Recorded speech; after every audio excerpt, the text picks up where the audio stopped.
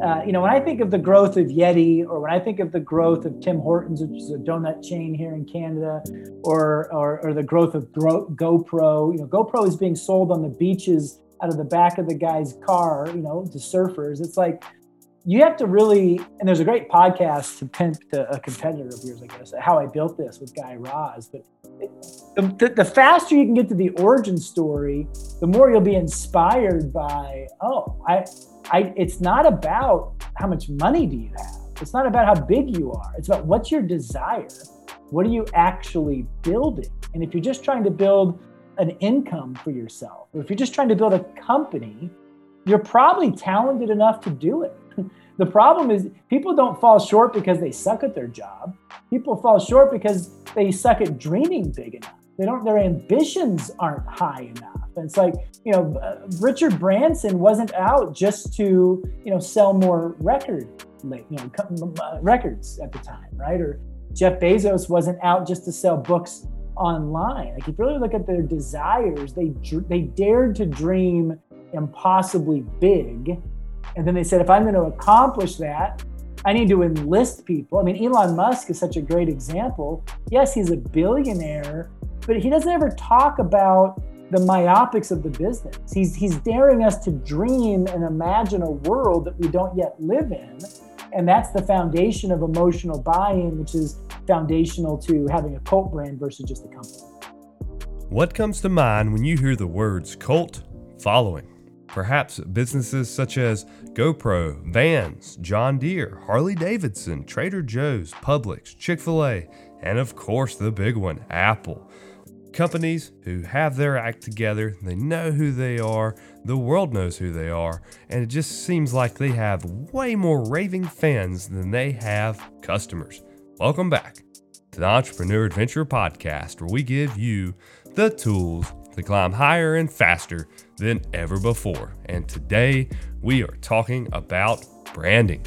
Please welcome our guest, Mr. Chris Kneeland, CEO of Cult Collective, a premier marketing agency who helps his clients reimagine and redefine how they engage their consumers and their employees. He definitely has a thing or two to share with us about how to create a cult following in your business. And with that, I'll turn it over to our hosts, Josh Melton and Chad Brown. Hey friends, welcome back to the Entrepreneur Adventure. We have an awesome episode today. Our guests going to teach you about growing a brand. Not only growing a brand, how to have a cult around your brand and growing it just beyond the business side. How do you get your customers to buy in? And our guest today, he's worked with or worked for names you may recognize, John Deere. Which is a favorite of yours, right, John Deere? That's right. I mean, yeah, love that one. Grew up wearing the clothes. I was bought in. Home Depot, Home Harley Depot Davidson. is where we went for fun as kids. It's like, what do y'all want to do? So we're going to Home Depot, man. Let's do it. That's right. Best Buy. And my personal favorite, the one I could not live without, I'm so bought in, Keurig. I mean, it supports my entrepreneurial journey every single day. So with that being said, welcome, Chris Kneeland, CEO, author, speaker. Welcome to the podcast, man. How are you? I'm excellent. Great to be here, Chad and Josh, and look forward to getting into it with you guys. Yeah, it's going to be good. Man, this is like where I want to have the one-on-one consulting, and the advantage of being an Entrepreneur Adventure podcast host is this is like my dream. We get to talk about branding and marketing and all the things as an accountant I know nothing about. And I'm excited to learn, man. So I appreciate you joining us. Let's get started. Tell us a little bit, how did you become an entrepreneur? How did your journey begin? Was marketing and branding something that always appealed to you?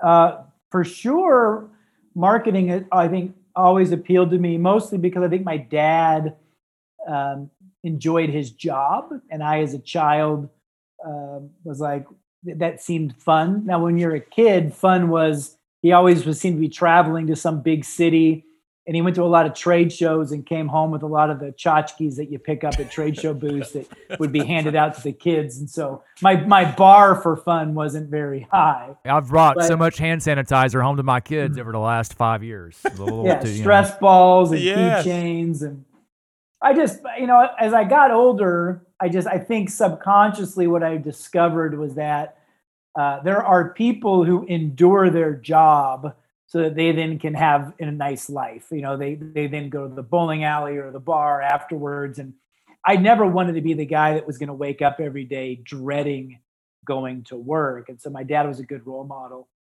in that way. But at the same time, he was a bad role model in that he always worked for big pharmaceutical companies. We lived in an upper middle class, white collar neighborhood where everybody I knew kind of worked for a corporation. So entrepreneurship, frankly, was like the furthest thing from my mind.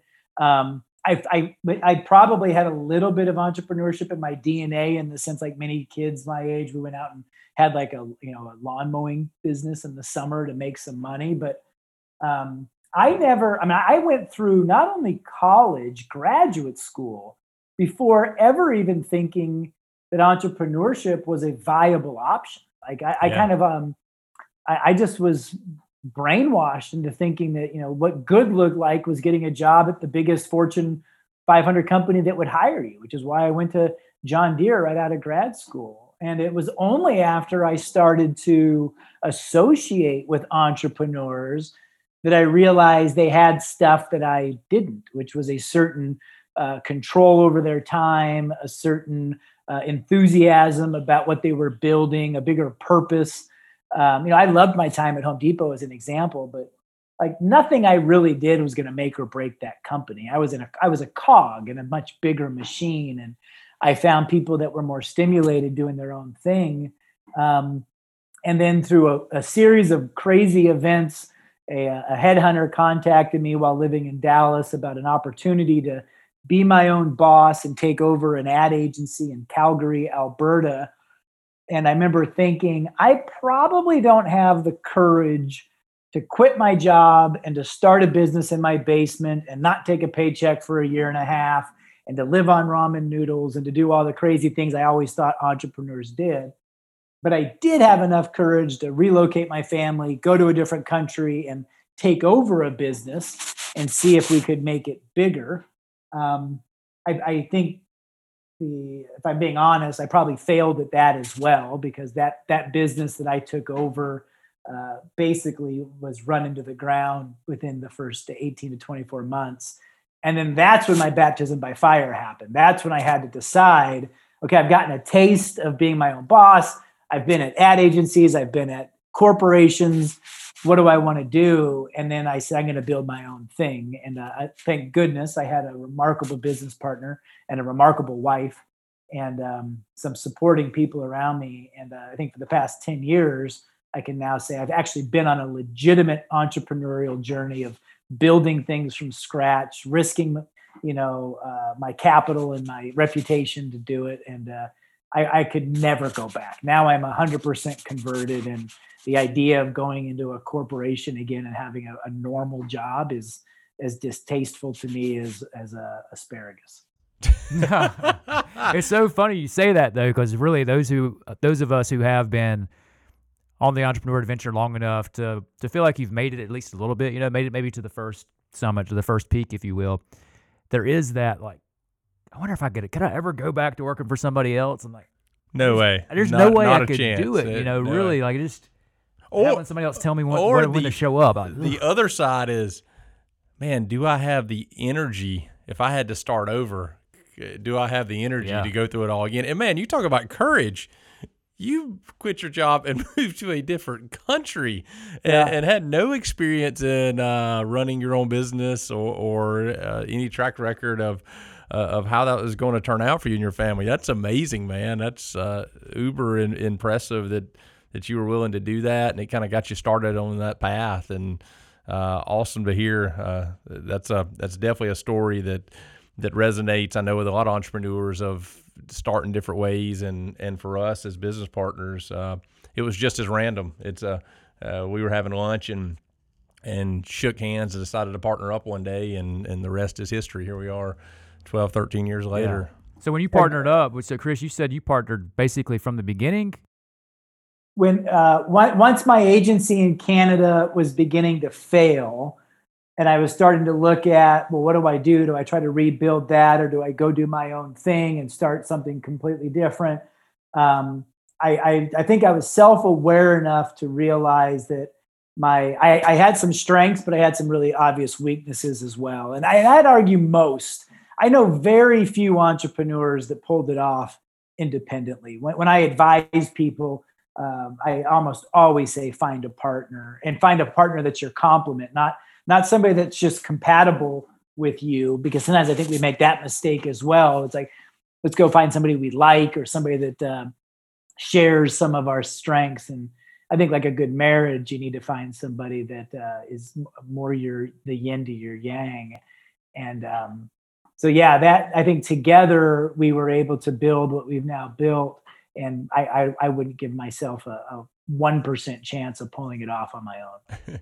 It's interesting you say that. I would give Chad a 1% chance of succeeding on his own too, Chris. So you guys are really gonna hit it off here today.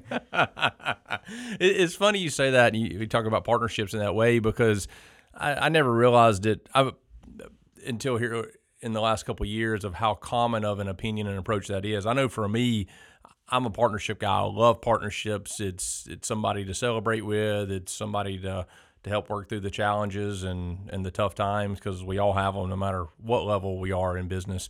But as I became more educated in a lot of the entrepreneurial programs out there, and funding opportunities, and venture capital partnerships and things, a lot of those require you to have a co-founder or a partner to even be a part of their programs. And so I'm starting to see that here in the last 2 years over and over and over, in that opinion to develop, that businesses are just tremendously better and easier to grow and build as a partnership, as opposed to an individual solopreneur. Yeah, I think those bad partnership stories scare some people away, because there's out there plenty of bad partnership stories, but there's just as many bad solopreneur stories, where you're just the one person owner. So It's Chris, it's like being a parent, right? I mean, unfortunately, through death or divorce or whatever, a lot of people are single parents, but the single best chance of that kid having the most success is to have a mom and a dad, or at least two parents at home,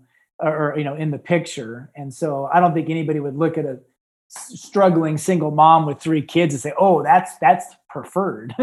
Like, God bless her for enduring. But I think that it takes if it takes a village to raise a child, it certainly takes a village to raise a company. And yes, I think there's a lot of bad divorce stories, but that doesn't prevent people from saying, "I'm never going to get married." It's still an ambition that has some worthy outcomes to it.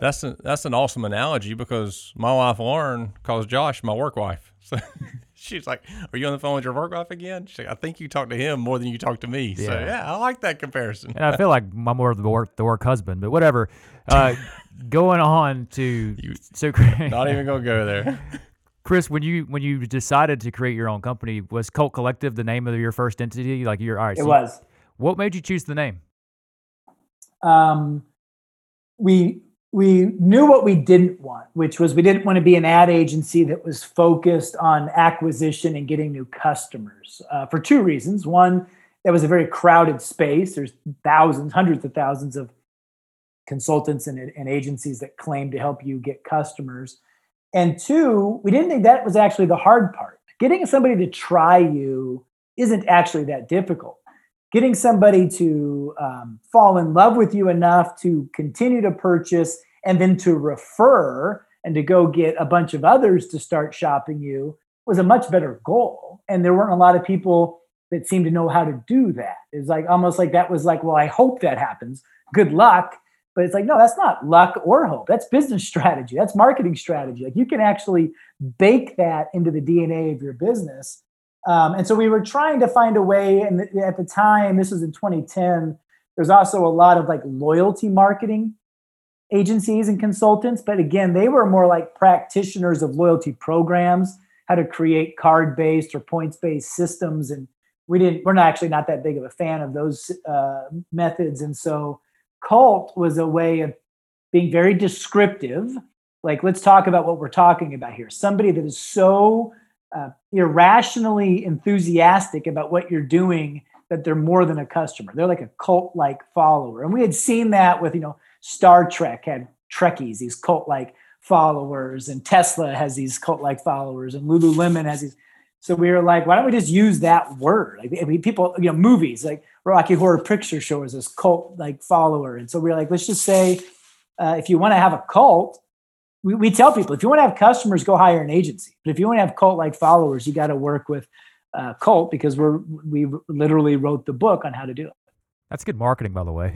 That's amazing. I'm like, I'm in. How do I do that? Yeah. Man, my customers like what we do, and it's great. I don't think they're running around the streets yelling off of the mountaintops how great we are. It's funny, though, because you think, like, there's some brands that are, you would think it's easier to be attracted to one brand, like to some brands versus others. For instance, me and Chad own a commercial cleaning company together. Like, nobody for the most part can get over the top excited about who their commercial cleaning company is, but on the other side of it, there are people that put a sticker on the back of their car for the type of computer that they use. Yeah. Right? That's right. And with Apple, I mean, that's the type of cooler they use. Just as amazing to see.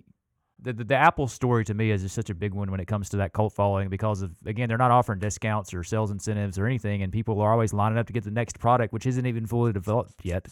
They're like, hey, it's half done.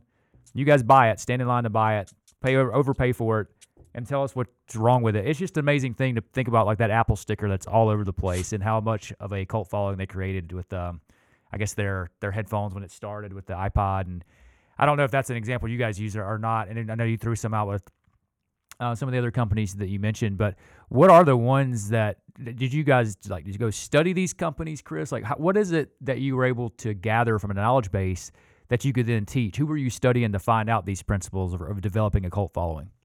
So we got so lucky in the sense that we started with, three things. One, there was a book out. I like to say we wrote the book. That's not entirely true. In 2005, a guy named Douglas Atkin wrote a book called The Culting of Brands.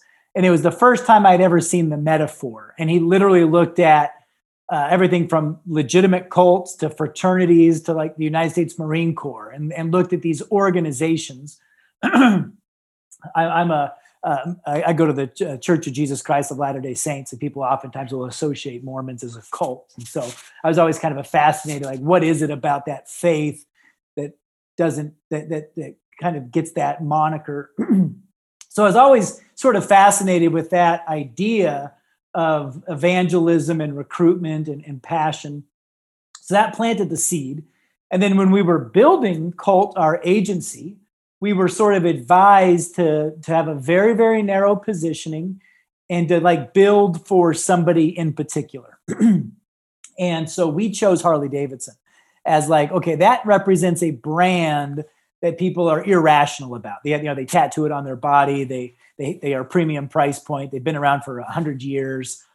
So if we could create something that would allow Harley to say, I want to work with them, then we would be cooking with gas. And serendipitously, I don't know if you subscribe to The Secret or Intention or The Universe, but within 3 weeks, Harley Davidson called us and hired us as our first client, which was amazing. And then also the last client that we had before our ad agency went out of business and kind of started this journey of building Cult. It was a Canadian retailer that had invented a new athletic wear for women, and they gave us a huge budget, tens of millions of dollars, a pretty good product, the ability to discount the hell out of it, and we could not steal women away from Lululemon, who was not doing an ounce of advertising or discounting and was 30% more expensive. So it was this wonderful combination of this book planting the seed of there's a thing out there that cults do that businesses should do. Harley Davidson has achieved it and learning how they did what they did and trying to go after a cult brand with traditional methods and failing at it. that made us say, what is going on here? What's the ideology? What are the belief systems? What are the behaviors? And that started a 10-year journey now of looking under the hood, and writing the book was the beginning part, was the Trojan horse in to talk to these brands. We then created an event called The Gathering, where brands would actually be nominated, and that gave us an opportunity to talk to hundreds of them every year to try to find the best at that point. And then it was simply a matter of find the patterns. What are these brands doing that's similar, that their mediocre competitors aren't doing that's similar, and find those deltas, and that's become the basis for our business now. So 2 quick questions for you, Chris. One is, what is the name of the book that you guys wrote? Our book is called Fix, Break the Addictions That Are Killing Brands. And so that uses this metaphor of getting your drug fix, because we think most businesses are addicted to paid media. So we got to rip that heroin out of their arm and get them healthy again. Awesome. All right. What was your second question? Second question is this. And this one was inspired by what you were just saying, so I didn't pre-plan this question at all. But I hear a lot about, and in our culture today, there's a big push toward all companies having cultural diversity. Like, hey, you need diversity programs. You need to make sure you're a diverse company. You just diversity. You need a diversity training program. So much about diversity. But when I hear the word cult, it doesn't make me think diversity. Typically, people think of the word cult and they think people somewhat looking the same, acting the same, dressing the same. Like, there's a certain set of, I say rules for lack of a better word, but assumptions that people make. There's certain guidelines that they follow. Can you just speak to that real quick? And I know that word's a little bit of a trigger word, but so is cult. Come on. Yeah, as far absolutely. as cultural diversity goes, or diversity programs go, just love to hear your opinion on that. As far as in when you're building, cultivating a cult brand culture, where's the place for diversity? Because I have mixed emotions on that. I'm like, I get what we're saying, but at the same time, I'm like, I wanted to have in my company, to some degree, a very specific culture that attracts a very specific audience. And I'd love to know, too, maybe your thoughts on Harley Davidson. I think Harley Davidson, I don't see like I see people trying to fit a certain, I see the doctor with the leather jacket. Yeah. You know what I'm saying? Like, trying to assimilate or fit into what he feels like or thinks like this is what Harley Davidson riders do. So yeah, man, any input, advice, counsel, content you want to create for us right now based on my vomiting that question at you would be great. Yeah, well, I think you should first. I think it's a great question because we got to unpack 2 elements of it.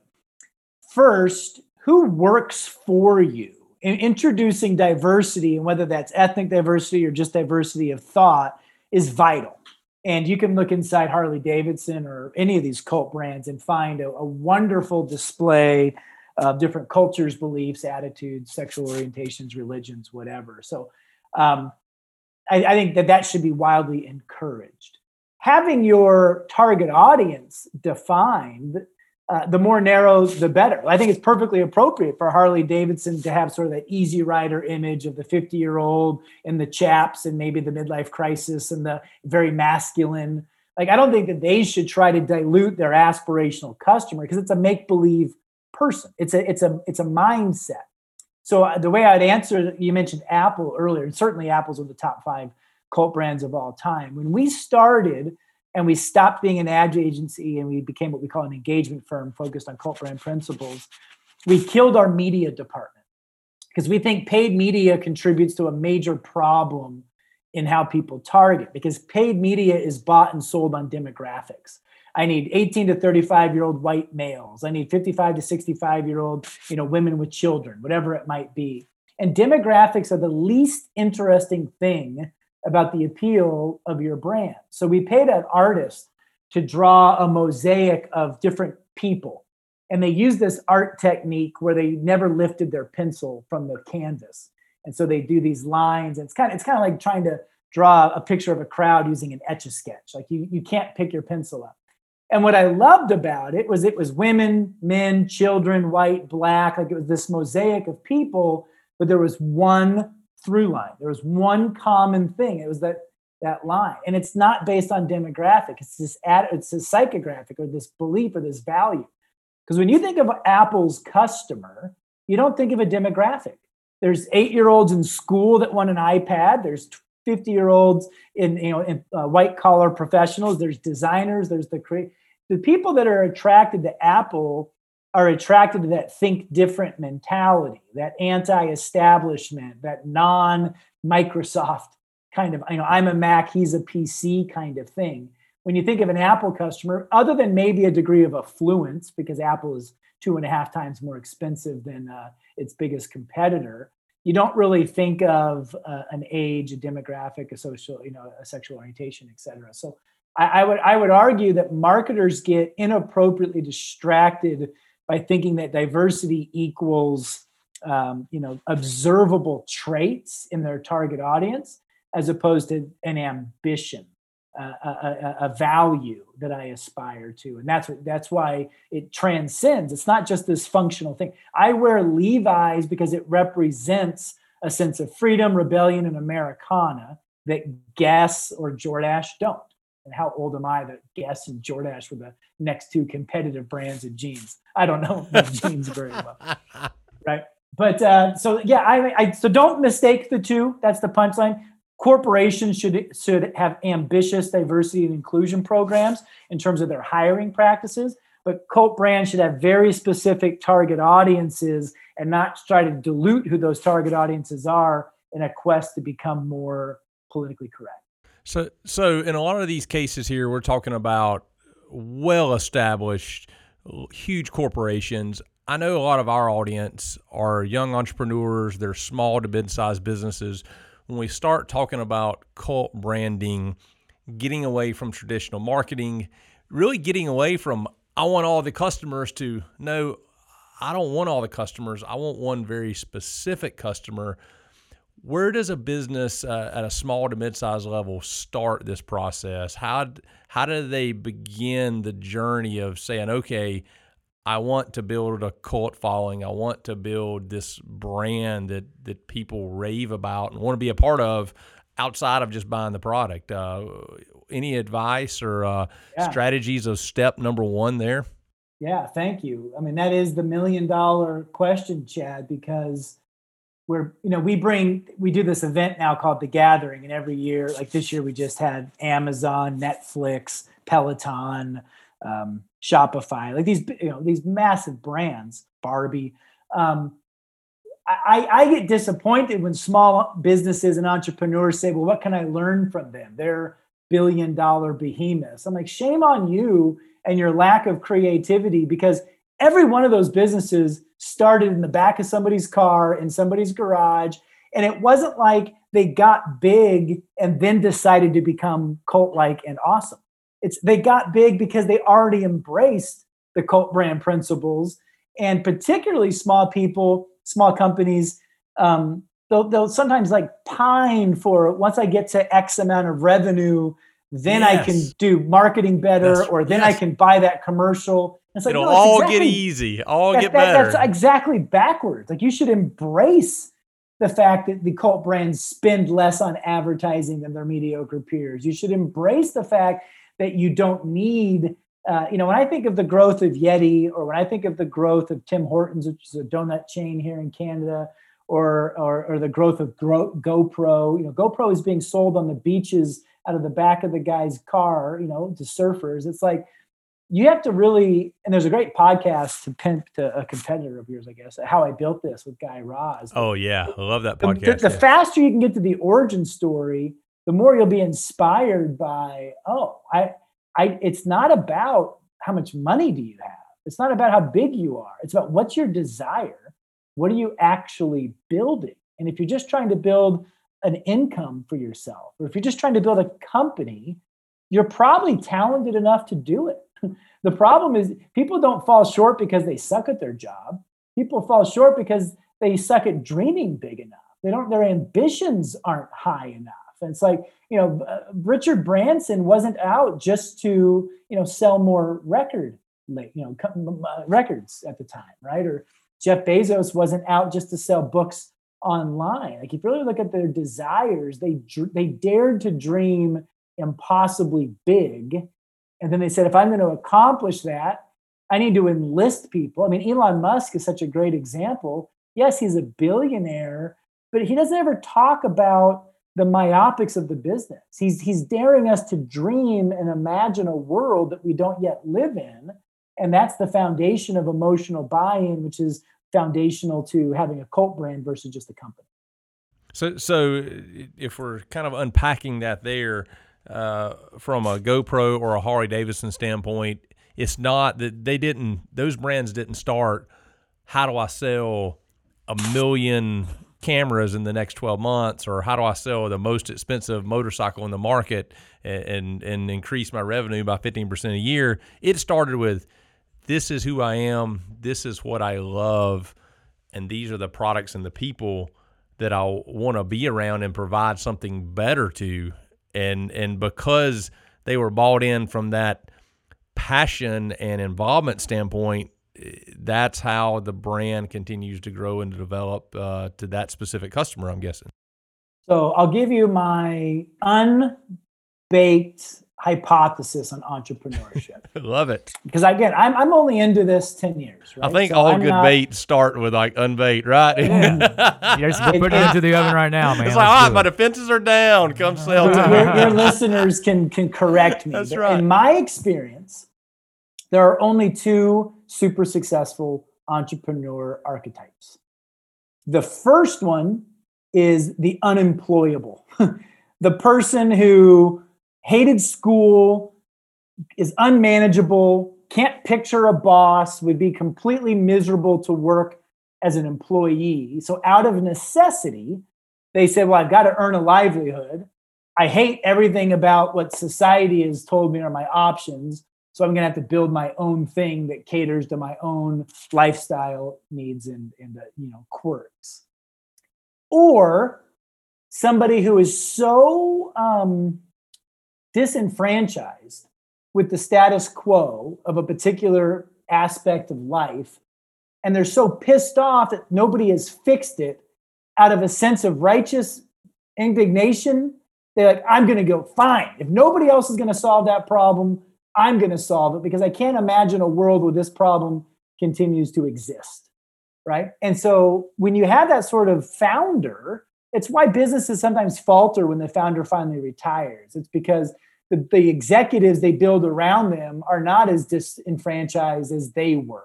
But so for us, we were so disenfranchised with the way that clients were being advised to spend their discretionary marketing dollars. We were begging.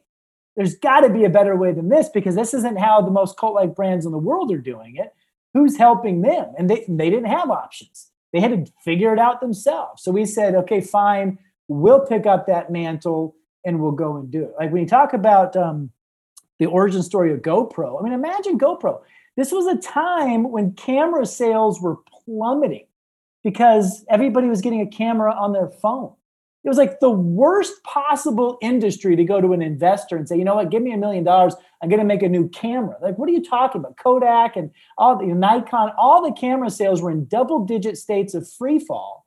And yet he said nobody is experiencing what it's like to be inside the barrel of a wave. Like, I don't want a picture of the surfer on the wave. I want a video of the surfer in the wave.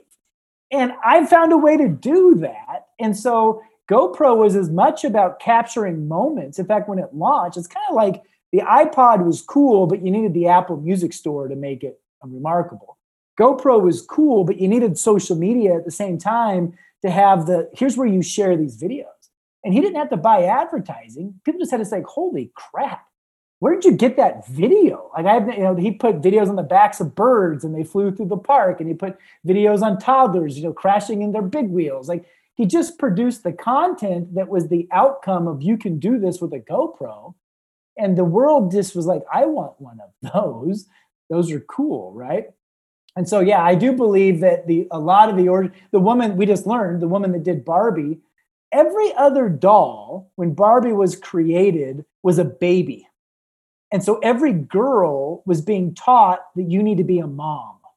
And she said, I want my daughter, Barbie, to grow up to be an astronaut or to be a senator but what's her role play? What's she going to play with? And so she invented a full-figured for sure, but an aged woman to be able to imagine this 20-something, and that's where Barbie, the doll was cute, but it was the outfits. There was like 200 outfits where she could be a banker, she could be an accountant, she could be a waitress, she could be whatever. And that's what changed the generation of women into thinking I could do more. It was what they did as a 4-year-old with their dollhouse, right?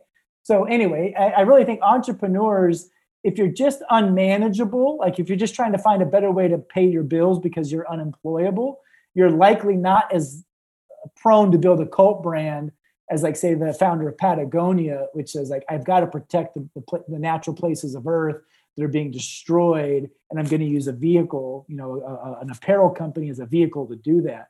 Those brands tend to be propelled much faster. All right, Chris.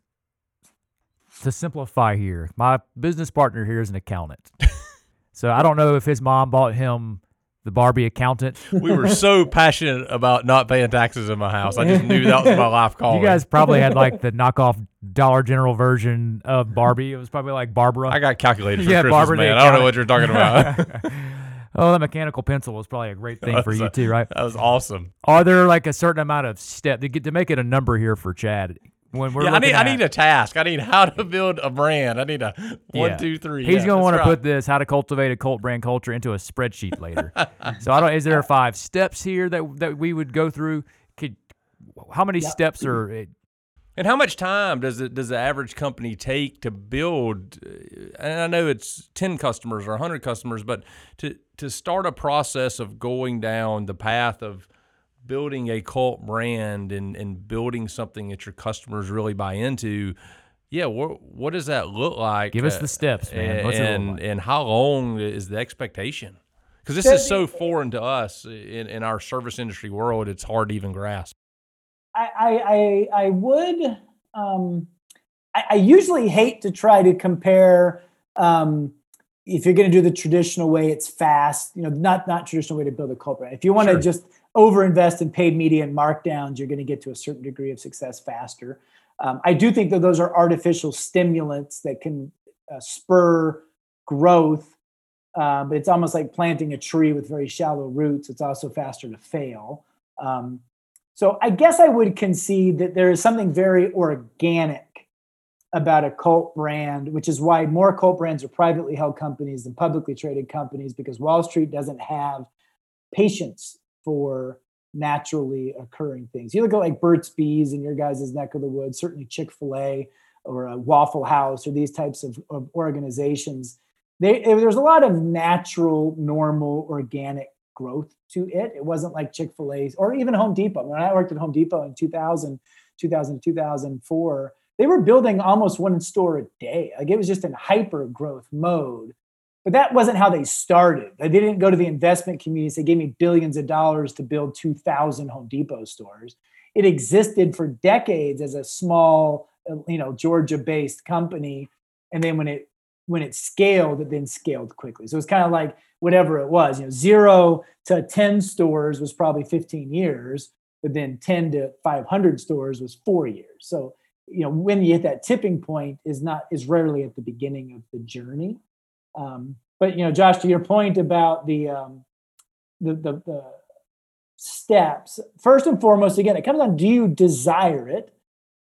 And I mean, like, really desire it. I like to use the metaphor of everybody says, I wish that I could, lose 10 pounds. But the reality is over half of Americans are walking around obese. So they say it, but they don't really desire it, because how to do it's not that hard. It's simple to understand how to lose weight. It's just it's not easy. It's just hard because there's Krispy Kreme and people don't understand the correlation. So how the first is make a commitment. Like, what are you building? Again, are you building an income vehicle? Are you building a legacy? Something in between? What do you even if you're doing commercial building cleaning, like I would argue, probably most whoever hires you, COOs or procurement officers, aren't going to be like, my cleaning company changed my life.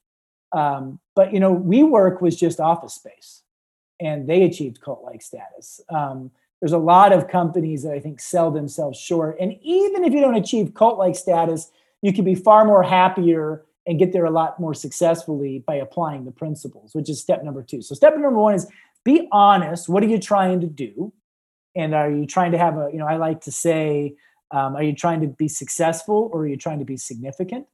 Because you can be successful without being significant. It's hard to be significant without being successful. So I think of it as significance is success plus something else. And then there's these 8 cult brand principles. So that's what we spend our time consulting people. There's 8 specific things that we have seen cult brands do and spend their money and their time thinking about that mediocre brands don't do. And I think one of the things you guys wanted to talk about here today was one of those 8 things is building their brand from the inside out, which deals with their culture management and the role of internal engagement in the business strategy. Because way too many business leaders think of employees as commodities. They think of employees as necessary evil. Well, if I'm going to grow, I've got to hire 10 more people. They don't think of their employees as their competitive advantage. And that's the difference. So if you're a cult brand leader, you're going to say the way I treat my employees and the culture that I create is going to become a differentiator that makes us more successful. And that's why, Uber took off more than Lyft. It's why Airbnb kind of was a seemingly overnight success story. When Peter Thiel handed them $1 billion, the one thing he says is don't F up the culture. The most special thing about you is not your website. It's not your property listings. It's not your business model. It's this team that you have nurtured and your ability to scale that from 4 people to 40 people to 400 people to 4,000 people. That's Airbnb's secret sauce. And what's amazing to me is you look at how they spend their money. You look at how, and Starbucks would be the same way. You look at when Howard Schultz, here's a little anecdote to give you an example. When Howard Schultz got out, or when he left Starbucks after he made them Starbucks, it started to decline. And the new leaders started making some stupid mistakes. And they killed the culture that he had created in the spirit of preserving the bottom line. And much like what happened to Apple when they ousted Steve Jobs, the business started to decline. So they beg Howard to come back. And they start to say, okay, what's this genius going to do? What's his magic? And at the time, Hurricane Katrina had just wiped out New Orleans. And Howard said, let's take 3,000 store managers and fly them to New Orleans for a week to help with the recovery. And the board and the executives are like, what are you talking about? That's tens of millions of dollars to fly 3,000 employees down to, he says, if I'm the boss, I'm the boss, my way or the highway. And they said, fine. And he spent a week. That was his business meeting. That was his coming back strategy. Not let's sit down and look at PowerPoints and spreadsheets. Sorry, Chad. But it's let's go work together and remind ourselves of the humanity that we're trying to create within this company. And they wrapped up with the business meeting, but it was this amazing example. Airbnb was the same way. When I met their CMO, he didn't talk about marketing. He didn't, in the traditional sense of the word. He talked about what he does to create camaraderie amongst the hosts and how does he help the hosts be more successful. And he spent more time on internal audiences. And that's so unique. Most mediocre businesses say marketing's job is external, HR's job is internal, not cult brands. Cult brands say HR is not very good at creating engagement. HR is good at avoiding lawsuits. HR is good at creating pay bans and policies, but HR is not in the business of persuasion and influence. Marketing is in the business of persuasion. And so marketing spends more time on culture issues inside cult brands. And there's a high correlation of brands that like Forbes and Fortune always kind of vote as great places to work. You look at their playbooks of what did they do to earn, Google, Facebook are always kind of used as examples, to earn that sort of reputation. And it's marketing tactics. It's their communication strategy. It's their some of their policies. It's not the perks. It's not the pool tables and the free beer in the fridge. Those don't hurt, but that's not how you build an amazing cult brand culture. It's treating your employees as a valued audience that you invest a disproportionate amount of energy into how you recruit them, how you onboard them, how you retain them, how you reward them. And if that means you have less money for a Super Bowl commercial, so be it, because that's going to be more impactful for your business than a Super Bowl ad. Wow. Listening to that, I've never heard it put from that perspective or in those terms. And listening to it now, it seems so foreign to me when we started this conversation. Now it seems a complete common sense business approach or structure of how could your customers ever become extremely passionate and in love with your business if your employees and your team aren't passionate or in love with your business and their job.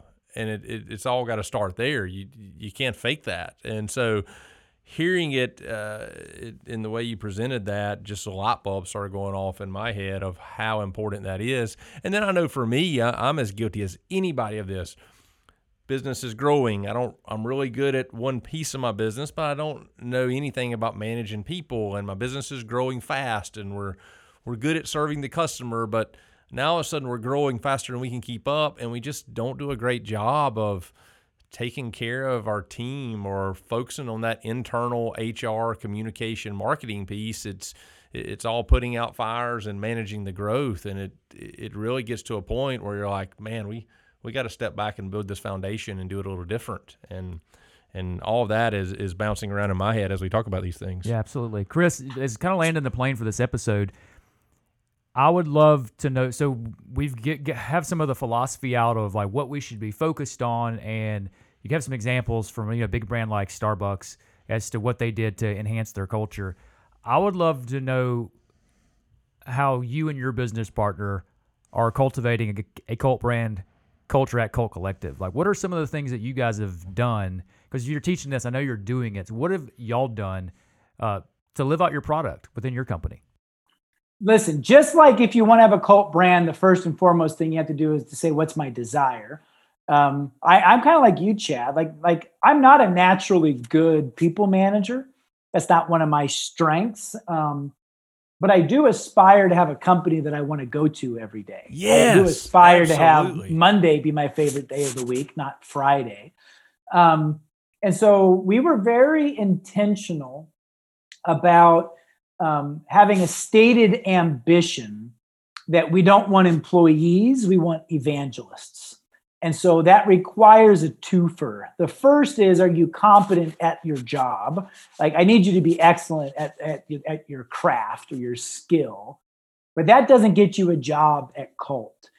I also need to be convinced that you share my disdain of the status quo, that you're willing to vocally advocate and champion on our behalf, that you're willing to pick a fight if need be. We're not trying to be politically correct. We're trying to create change. And so that requires some contention and some controversy. We're not just following the flow there. And so we spend a lot of energy in the hiring process. Like, I remember one time having a candidate that was trying to negotiate a higher salary and made the mistake of saying, well, I got to be honest, at the same time I was interviewing with you, I was interviewing with this other agency, and they offered me whatever, 10 or 20 grand more.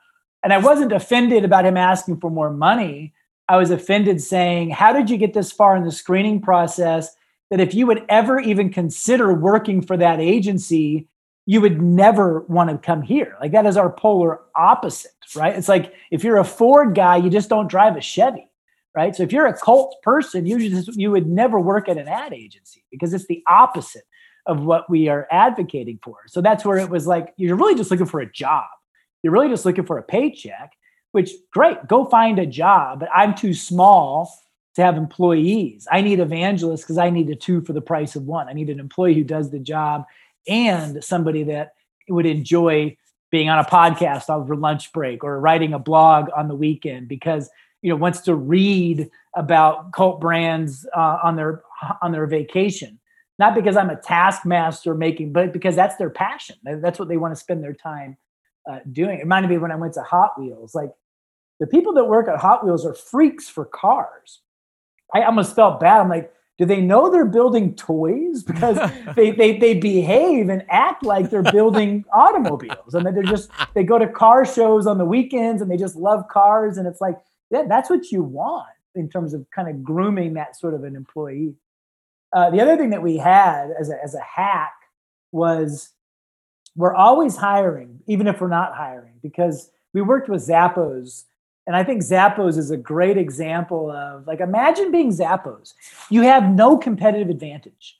You don't have a store. You don't have employees that people can interact with, try stuff on. You don't really spend a lot of money on advertising. You don't ever go on sale. And you don't have anything proprietary. Those Nike sneakers are the same sneakers that you can get at Foot Locker.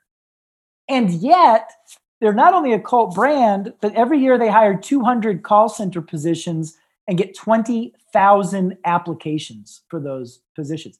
And when I say applications, what I really mean is like American Idol audition tapes. Like, these are not people sending in their resume. They're sending in love letters, poems, songs, magic tricks. They've named their dog, their kids Zappos. Like, it's people saying, pick me because I love you more than anybody else. And I was like, how did they get to that level of fandom? And so I always like to tell people, measure your cult-like status by the number of unsolicited resumes that you get into the business. Who's lining up, begging to work for your organization? And they build that employer brand because, again, you get a twofer. Everybody will see it, and so they'll know that Zappos is hiring, and therefore they'll know more about Zappos. But like, make it obvious that we're the Marines, we're the best of the best, we're NASA, we're whatever. Like, in order to get a job here, whether you're Chobani or Budweiser or Porsche, pick your kind of beloved brand. It's got to be people to say, wow, like the top MBA schools, the top professionals are all begging. They take pay cuts to go work for that company. What is it that company's doing? And that will engender. I also like to think of employees as just your most loyal customers. They're so loyal, they don't just want to buy your stuff. They want to work for you 40 hours a week. And so if you start thinking of it that way, you start to manage them a bit differently. Man, this has helped me tremendously as a business owner. As Josh said, we own a cleaning company together, but I also own and a partner in a tax and accounting firm, and I'm struggling with a lot of those things we've talked about of building a culture and controlling growth. And we're awesome at what we do, but we're also a bunch of accountants and task-oriented people that are serving customers and are too busy doing it. But it just hit me like, if I've just using numbers, if I'm right now, we've really got more customers than we can serve, but we're still marketing. I'm still spending $2,500 a month on marketing, which is crazy. And I'm not spending any dollars internally to grow or build my team or change that culture or something like that. It seems common sense now. Hey, for the rest of this year, let me get rid of my marketing budget. Let me spend $2,500 a month internally on my team. And let's start putting our money where our mouth's at and growing the culture and the internal cult following that we want. Yeah, and a more engaged team can result not in new customer acquisition as much as organic growth, growing existing accounts and finding revenue within the people that are already buying some of your services, but not all of your services. And as you said too, man, when people work for a place that they're evangelists of, they love what they're doing, they love who they're doing it for. That's the best way to attract, like Zappos example. Like they attract more people that want to work there because the people that work there love it so much. So Chris, you've done something that I always love when this happens. You've left us all like wanting more of the conversation to continue to go, and we don't have time for it. There's like 7 other principles I need to know, man. You're a busy guy. You got stuff to do. We want to honor your time, but can you tell our audience where they can find you if they want to find more information on Chris Kneeland, on Cult Collective? Where do they go? Yeah, just go to cultideas.com. There's lots of free content to download. There's a cool scorecard that you can take there, so you can fill out some questions and it will evaluate sort of your cult capableness. How cult worthy could you become?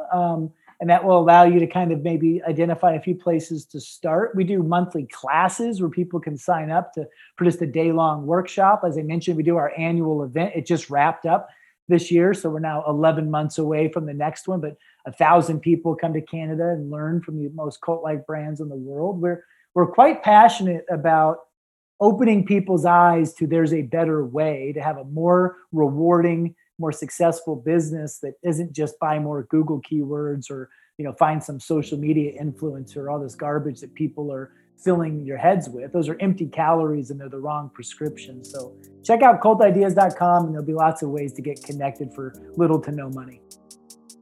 So awesome, Chris. Even as he's talking, he's like dropping this like little marketing. I'm like, niche scorecard, going, yes. Write that Oh, down. and look at this little word. I need to build something like that. Like, it's So amazing. awesome. Yeah. Chris, thanks so much for your time, man. We appreciate you.